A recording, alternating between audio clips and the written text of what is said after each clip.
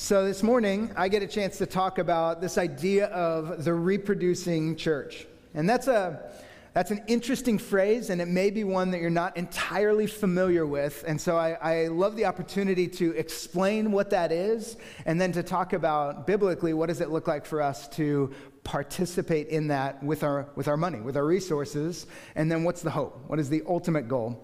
So I want to start, if you have your Bibles, we're going to just take another look at the Great Commission. If you don't have the Great Commission memorized by now, it'll happen soon. We talk about it a lot.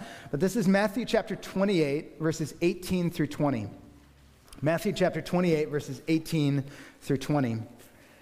This is after Jesus has gone to the cross. He's been buried in the grave, raised from the dead, spent a few weeks with his disciples, and now he is preparing to ascend into heaven.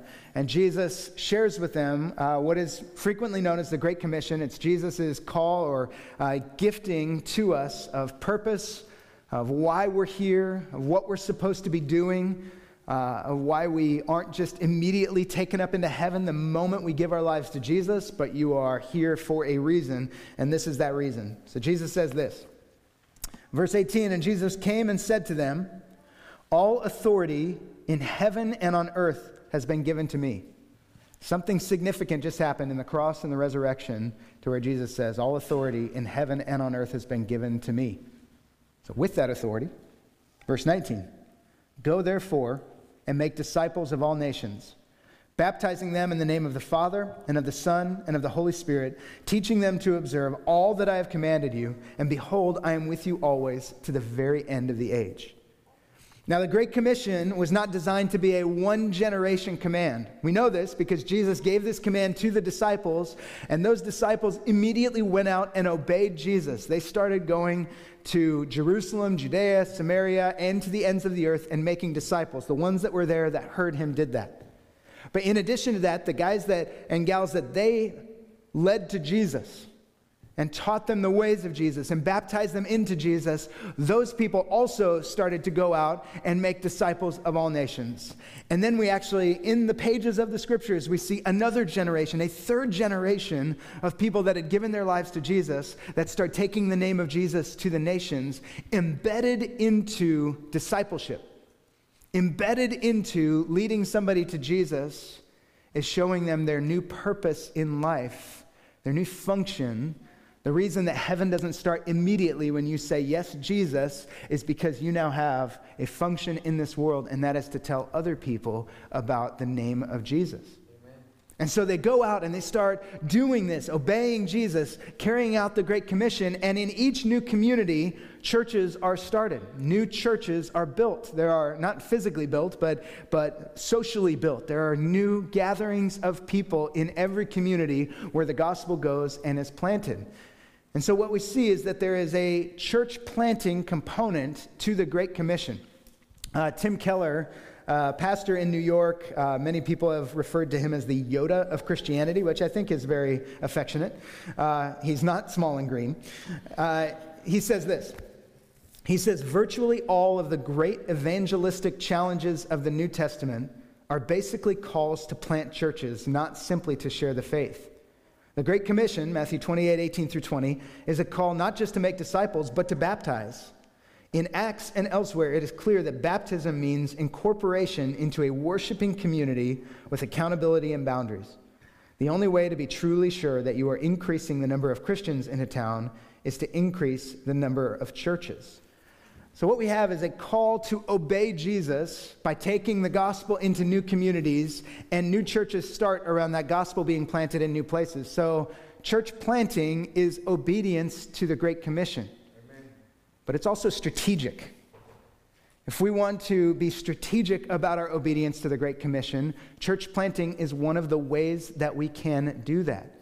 You run into a couple of things. Number one, in areas of the world where Christianity is illegal, and there are many of those, the reproducing church is the only option. To gather in a space like this would be inviting the authorities to crash in, to arrest everybody, to put people on trial, to kill some, to jail some, whatever. That would be, it's a non-starter. You wouldn't do this. You gather in a home.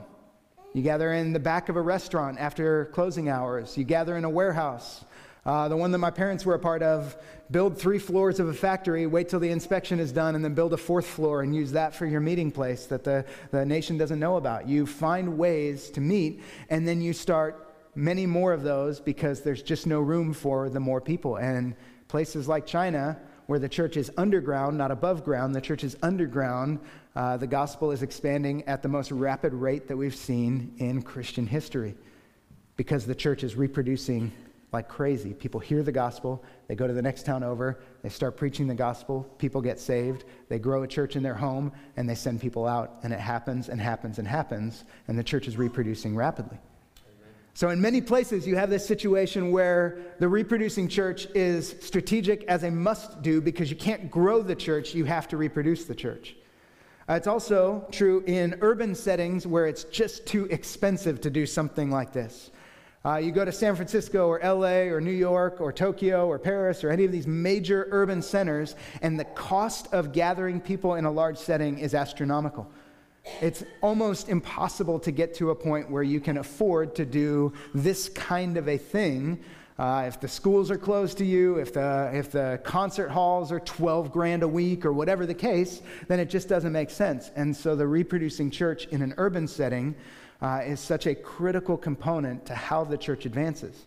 If any of you are following Francis Chan's story, he left Simi Valley, moved up to San Francisco, and has started a reproducing, essentially an apartment church movement where they will lead churches of 10 to 25 people in apartments and reproduce that and send that all over the city because there just aren't places to do that kind of thing, or this kind of thing in San Francisco, or at least not many.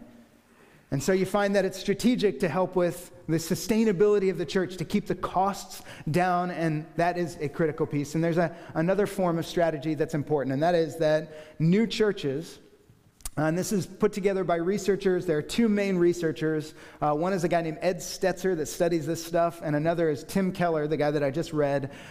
In addition to being a pastor in New York, he also leads an organization called City to City that does church planter training and development. And both of them acknowledge the truth of this stat, and that is that a new church that's 5 years old and younger is 30 times more likely to lead somebody to Jesus than an existing church 5 years or older. Let me ask you guys, why do you think that is? Raise your hand, and I'll call on you. Yeah, Joe. Fresh passion.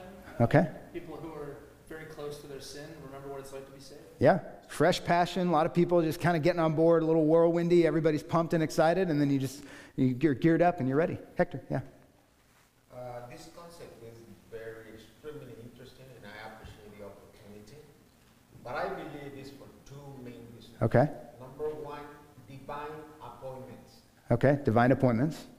2, relationships. Relationships. Both is the only thing that we're gonna take when we die and go to Jesus. Beautiful. 3 months ago, really short, 2 months ago, I was 4 days in coma. Yeah. And I thought I was done. And today, I'm celebrating life. Yeah.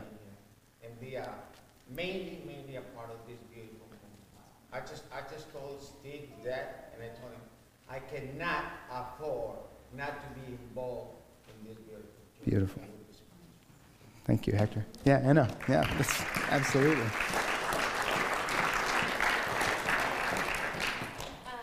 When you have a new church plant, Yeah. you have a lot of new believers who have relationships with unbelievers. Yeah. And so they have an opportunity to speak into all these unbelieving people's lives. Absolutely. Yeah, there are, what she said is when you have a new church plant, oftentimes everybody's new and they all have relationships with people that aren't believers. And so there's more opportunity to lead people to Jesus in a new church setting.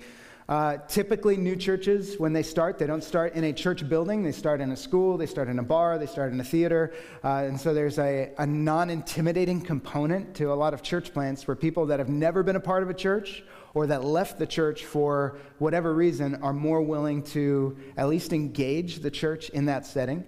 Last service, somebody shared that as you grow in age as a church, so 5 years and beyond, the shepherding needs start to emerge. When you're a new church, everybody's kind of focused on evangelism and sharing your faith, and the shepherding needs are, it's not that they're not there, but most people aren't that vulnerable yet to where they're going to share them. And so, genuinely, the church has the ability to focus forward because the shepherding needs, they take time to emerge. And after 5 years or so, the church starts to grow comfortable with each other. The shepherding needs grow, and that's not a bad thing. It's an important thing that those shepherding needs emerge and are addressed. But in a new church setting, you're sort of this kind of lean, mean, everybody on mission, let's gear up and go mentality, and it creates opportunity for more people to be led to Jesus. It's beautiful. It's powerful. We are now a 9-year-old church, so our evangelistic efforts are complete. That's a joke. Our role in seeing new people come to Christ is not to look at a stat like that and say, well, I guess we're not leading anybody to Jesus. That's not how that goes. But at the same time, I do want to make sure that we understand that there is something strategic to planting new churches, to paving the way for more people to come to faith in Jesus. It's a critical piece. Over the course of our 9 years as a church, we have been heavily involved in starting a number of new churches. And I want to talk with you guys about why biblically we see financial support for new churches as a part of the life and the operations of every local church. We see that every church should be involved in this from a financial perspective, but we're going to walk through that, look at the New Testament, see how churches were started. I love this stuff. I hope you love it too. It's really fun for me. So here we go. You guys ready? Yeah, let's do it. All right, first up, we have what is known as the sending church model. We look at Acts chapter 11, 12, and 13 for the sending church model. But if you have your Bibles, we'll focus on Acts 13. Acts 13, starting in verse 1. This is the story of the church at Antioch.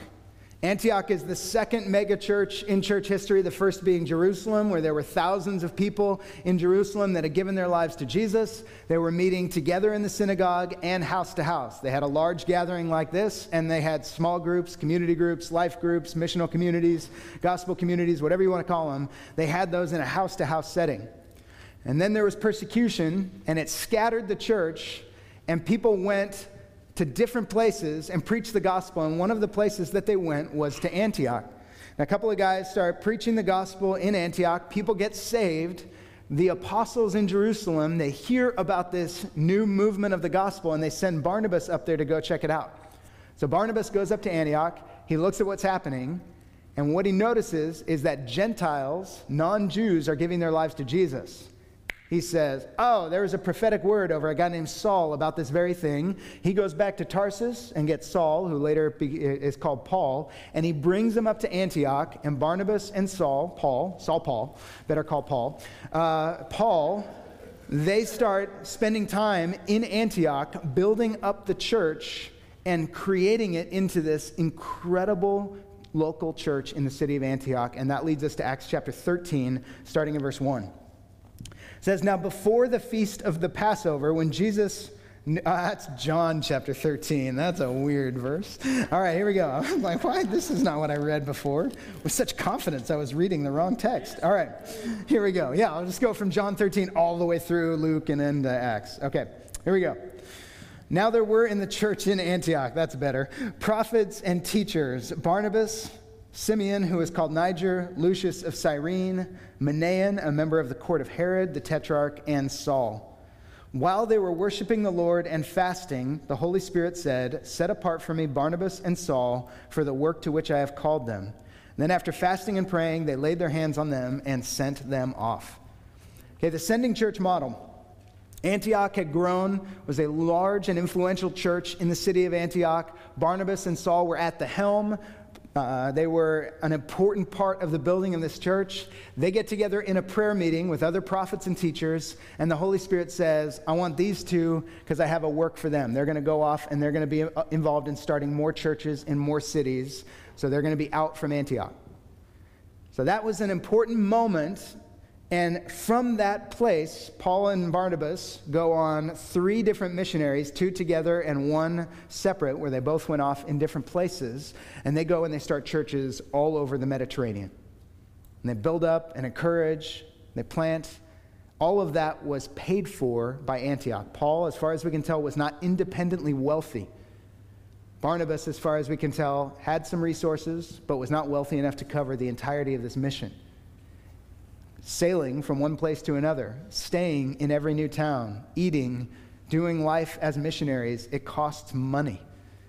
And Paul and Barnabas needed resources, and Antioch is their sending church. And after every missionary journey that they go on, they come back to Antioch, they share about the fruit of the journey, they thank the believers there, they encourage them, and then they continue off on their mission.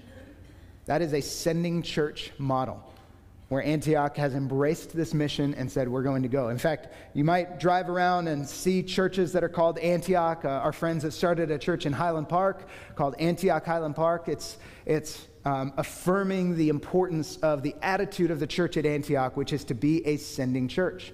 We want to be a sending church. We have sent out Josh to Denver, Bert to Ventura, Kevin to Camarillo, Andy to San Diego, DJ to Downey in South LA, Rob to the far reaches of Thousand Oaks. We have sent people out from these places to go and start churches in different communities because we, as a church, want to understand the role of Antioch in the mission of Jesus, and we want to embody that. That's important to us, that we embody this sending church concept. So we've given a ton of money. We've sent people. We have sent our teams to go and minister and encourage in those places and do trainings. That's a big part of why we do what we do. So that's model number one, is the sending church model that happens in the scriptures. Primarily, Antioch is the main one that we see doing that. The second model that we see is called the tent maker model. The tent maker model. Paul, in some circumstances, will go into cities, and as he is getting ready to plant a church there, he goes what is known as bivocational. He has two jobs. One job is to plant churches and preach the gospel. The other job is to find a way to make money so that he can plant churches and preach the gospel. And he does this for two reasons. One is financial. He does this to not be a burden to a community.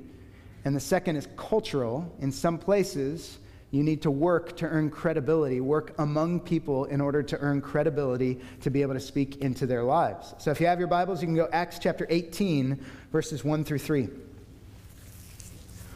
says this: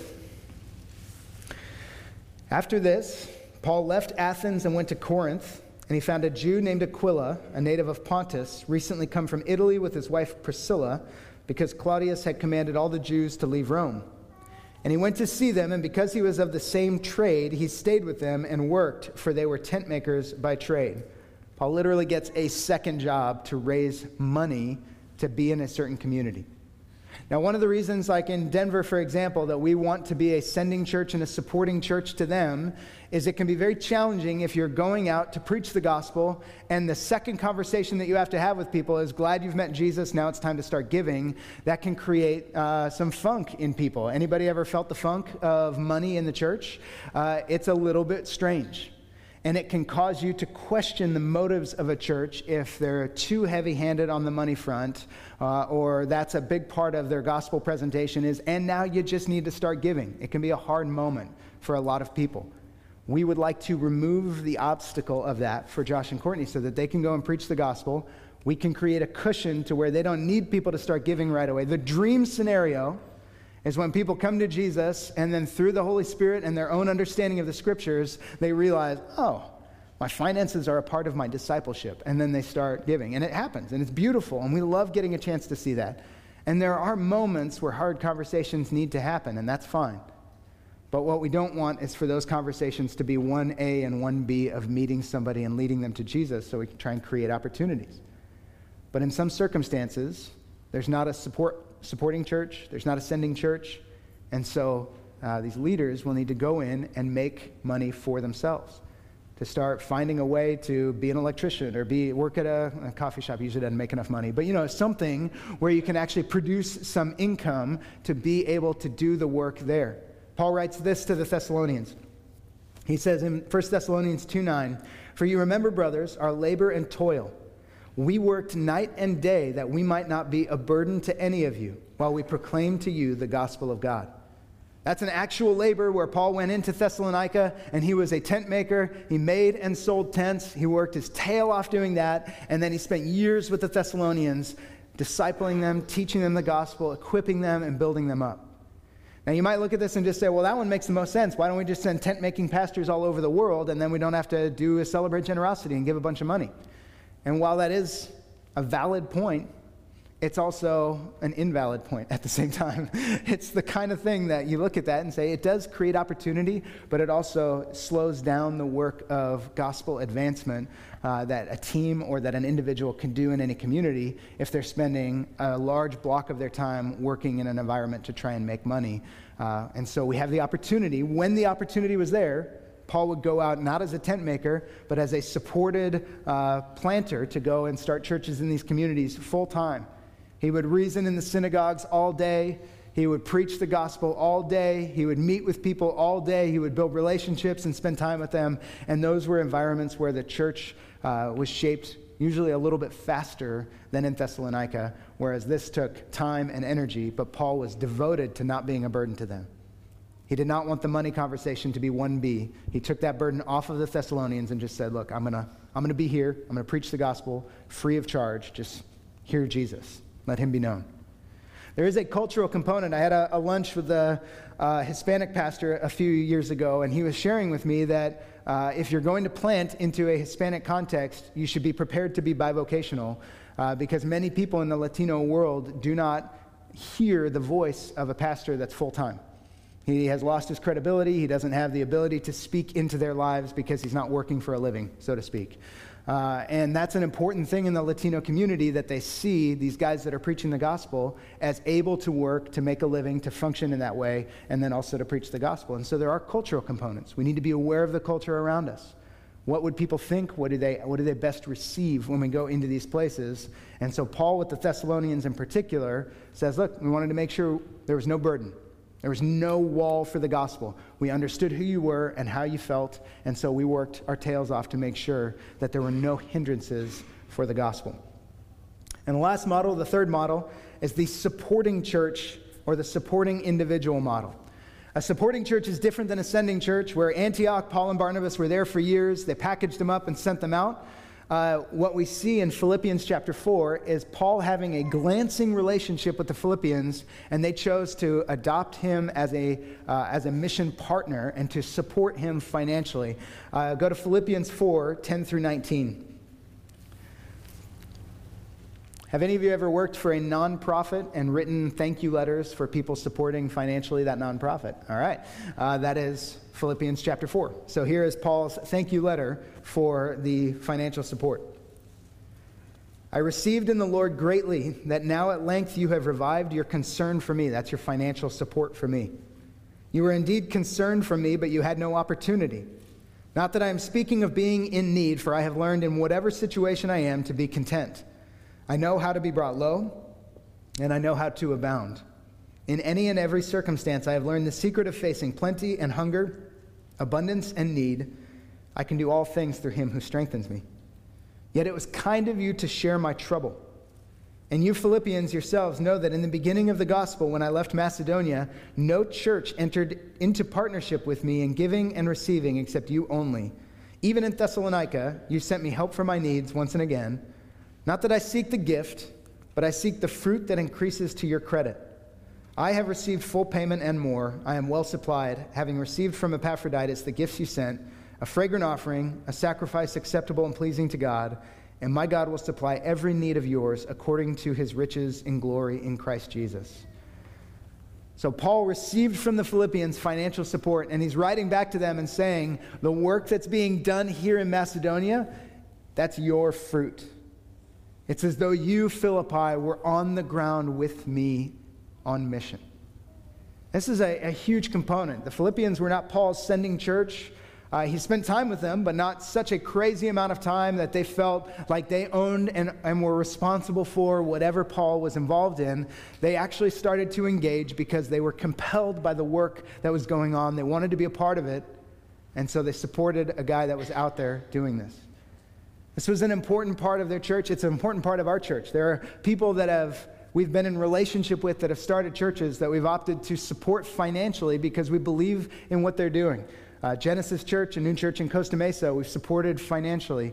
I mentioned Journey Church in Thousand Oaks. We're sort of a sending church to them, but also one that just supports them financially. We have Reunion Church that's starting here in Thousand Oaks shortly that we've supported financially because we believe that we have been given and we want to support more churches in more places. We want to join in, like the Philippians did with Paul, in new works that are taking shape and being a part of those stories. So that's important to us. That's a big part of life as a body of Christ, is seeing what's going on out there and partnering with it. Now there's also a supporting individual. If you go to Romans 16, or if you look on the screen, Romans 16, 1 and 2, Paul's writing, he says, I commend to you our sister Phoebe, a servant of the church at Centrae, that you may welcome her in the Lord in a way worthy of the saints and help her in whatever she may need from you, for she has been a patron of many and of myself as well. So Paul's writing to the Romans, and he's telling them Phoebe supported this ministry, and she has supported many other people. This is a huge component of life in the body of Christ. Phoebe, as far as we can tell, was a wealthy individual that gave her life to Jesus. She had resources, she had means, and she wanted to use those resources to bless and benefit and advance the kingdom of God. And so she supported Paul and many others in missionary efforts. I would guess that if we were to just have a microphone up here and say, all right, if you support a missionary or a church planter, just come up, say their name, say where they're at and what they're up to, 30 seconds or less. We would take the next half an hour to hear all of the different ministries and people that are supported just in this group. Like, we have a ton of Phoebes in here, and I love it, and you should keep doing that. As you are compelled, not everything's going to make it to the stage here. Not everything's going to get to this place where we're talking Touch Nepal and Zoe and then 15 other things. Sometimes we just choose to focus our attention. But also, we don't want to stop you because you've built relationships. You have people in your life that have come through your lives and then gone on to do work and partner with Jesus to carry the name of Jesus into new places. And we want you to keep being Phoebe. Keep ministering to people in that way. That's a critical part of how the church advances. So here's I don't know, this is a weird thing to say, but I'm going to say it anyways. Theologically, we don't believe that Jesus has a money problem at all. There's no effort that Jesus wants to accomplish that he cannot fund for himself. That's just the way that the reality of the kingdom of God, he can move money however he wants to move money. Fully believe that. At the same time, we would believe that the way that Jesus has chosen to advance his kingdom is to activate his body to live generously, and that's where his deep pockets come from. You and me, we are the deep pockets of Jesus. It's a weird way of saying it, but I want to say it. Because what we do with our money advances the mission and the work of Jesus around the world and around our country and around our community. We partner with Jesus to carry his name. That, to me, I want you to hear this. And I want you to embrace it. It's important to me that you get what Jesus is trying to accomplish in the world. Have you ever heard the metaphor of the forest and the trees? Yes, you have heard the metaphor of the forest and the trees. We are all trees, and sometimes we can get our eyes pretty focused on life as a tree. We can get pretty focused on life in our own world, and we don't have any idea that there is an actual forest around us, that we are part of something way bigger than ourselves. I get the need that you have to live your life and to focus your attention on what's directly in front of you, but I also feel like a huge part of the scriptures and a huge part of my role is to lift our eyes and to see that there is a forest that we are participating in, the kingdom of God, that we want to make sure that we are active and involved in advancing that kingdom into other places of the world, other corners of the world, other areas of our community. And so I want you not just to say, yeah, another fundraising message for church plans. I want you to say that whenever Jesus talks about starting new churches in the scriptures, it's the local church that's involved in accelerating those financially. And I am the local church. Everybody say that. I am the local church. I am the local church. And you might feel like you don't have money. And that's fine. This is never about volume. Celebrate generosity for us is not about volume. And I've said this a couple of times. Whenever I talk about a big number, I don't want you to be intimidated, like I'm asking you to max out your American Express and give it to Celebrate Generosity. That is not what I'm trying to get at. Generosity is not about the total number. It's about starting to grow in our hearts an understanding of participation. And we belong to something bigger than ourselves, and we are going to join in with that. And the activation of your heart of generosity is a part of Jesus saying, all right, we're moving this thing forward. We're going to take the ball and we're going to run with it. And church planting is a story that is not just for our generation. It's going to continue on for generations to come. But I want to share with you just what's happened up to this point in our story. Many of you are new. I want to catch you up on what we have done and looking forward to what we are dreaming about doing in this reproducing church world. So starting all the way back in 2009, we started Anthem Thousand Oaks, the church that you are currently a part of. In Cal Lutheran University, we met over at the Preuss Brandt Forum. On day one, launch Sunday, we stood up, and I put my arm around Kevin Bailey, stood on the stage with me. He's much taller than I am. And I said, this is Kevin. We don't know where and we don't know when, but we're going to send him out next. And that kind of created a culture that as a church, we're not here to exist, but we're here to raise people up and send them out. I think it was about 16 months after that, in 2011, we started Anthem Camarillo. It was our first attempt at reproducing. Anthem Camarillo took place and is now operating in full. They're doing great. It's incredible to see what's going on there. Around that time, Andy Rogers and his wife Jackie came on at Anthem Thousand Oaks and did a leadership residency, basically came into our story. We embraced them. They lived in the community and were a part of the community. And we taught them everything that we could about the reproducing church, and then sent them out to San Diego, where they started Restored Church in Uptown in 2012. Since then, Restored has started 3 more churches. They started Restored South Bay, that's in Chula Vista. They started Restored LA, that's in Chatsworth. And they started Restored Temecula, that is in Temecula. And so those have taken place over the last few years. So our participation in those is more as supporting churches, whereas Restored San Diego or Uptown is very much a sending church relationship. In 2015, Bert Alcorn, who had been on and helped us start our student ministries, was sent out to start Anthem Ventura. They are a part of our family of churches, very much a part of our story. Love it. Love the opportunity there. Also in 2015, Daniel Jansen came on with his wife Krista. They lived here in the community. They lived in the Lee's back house for 9 months and were on board with us, and then we were able to send them to Downey. Downey is in South LA. If you've ever gone to Disneyland, you've driven through Downey, even if you didn't know it. Downey is incredible. DJ is an incredibly white individual. He is just white. And Downey is not. It's a largely Hispanic community.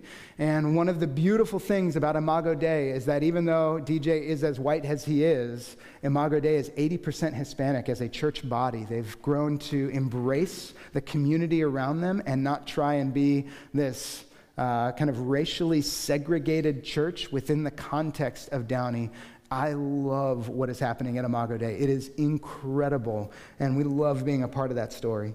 In 2016, Rob and Courtney came on and did a leadership residency with us for about 6 months before planting Journey Church 2 miles down the road in the Mall Theater. I don't know if it was the Movie Co. at the time or AMC, but they started there, and now they meet in the Boys and Girls Club that we were in before we moved into this building. We love being able to partner with churches in our town. That was such a joy to be able to send them right over there, just close. There are more churches needed in Thousand Oaks, and they are one of them. In 2017, Scott and Alexis moved to Southeast Asia. We don't use their last name and we don't use the country that they're in because we're trying to protect a little bit of the work that they're doing there. But Scott was in my youth group at EV Free. They were on board at Anthem from 2009 on. He was on our setup and teardown team. He's been a part of our Camarillo launch, been a part of our Ventura launch. They love Jesus, and they love the idea of going to an unreached people group. So they packed up their life, they moved to Southeast Asia, they are learning the language, they're teaching English, they are investing in the community, and their dream is eventually to start a church. and then hand that over to indigenous locals that could lead that church and be a reproducing presence in Southeast Asia.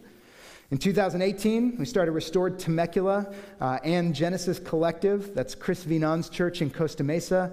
And now in 2019, we're looking to start Anthem Denver. I tell you this story because as far as I can tell, this is what God brought us here to do.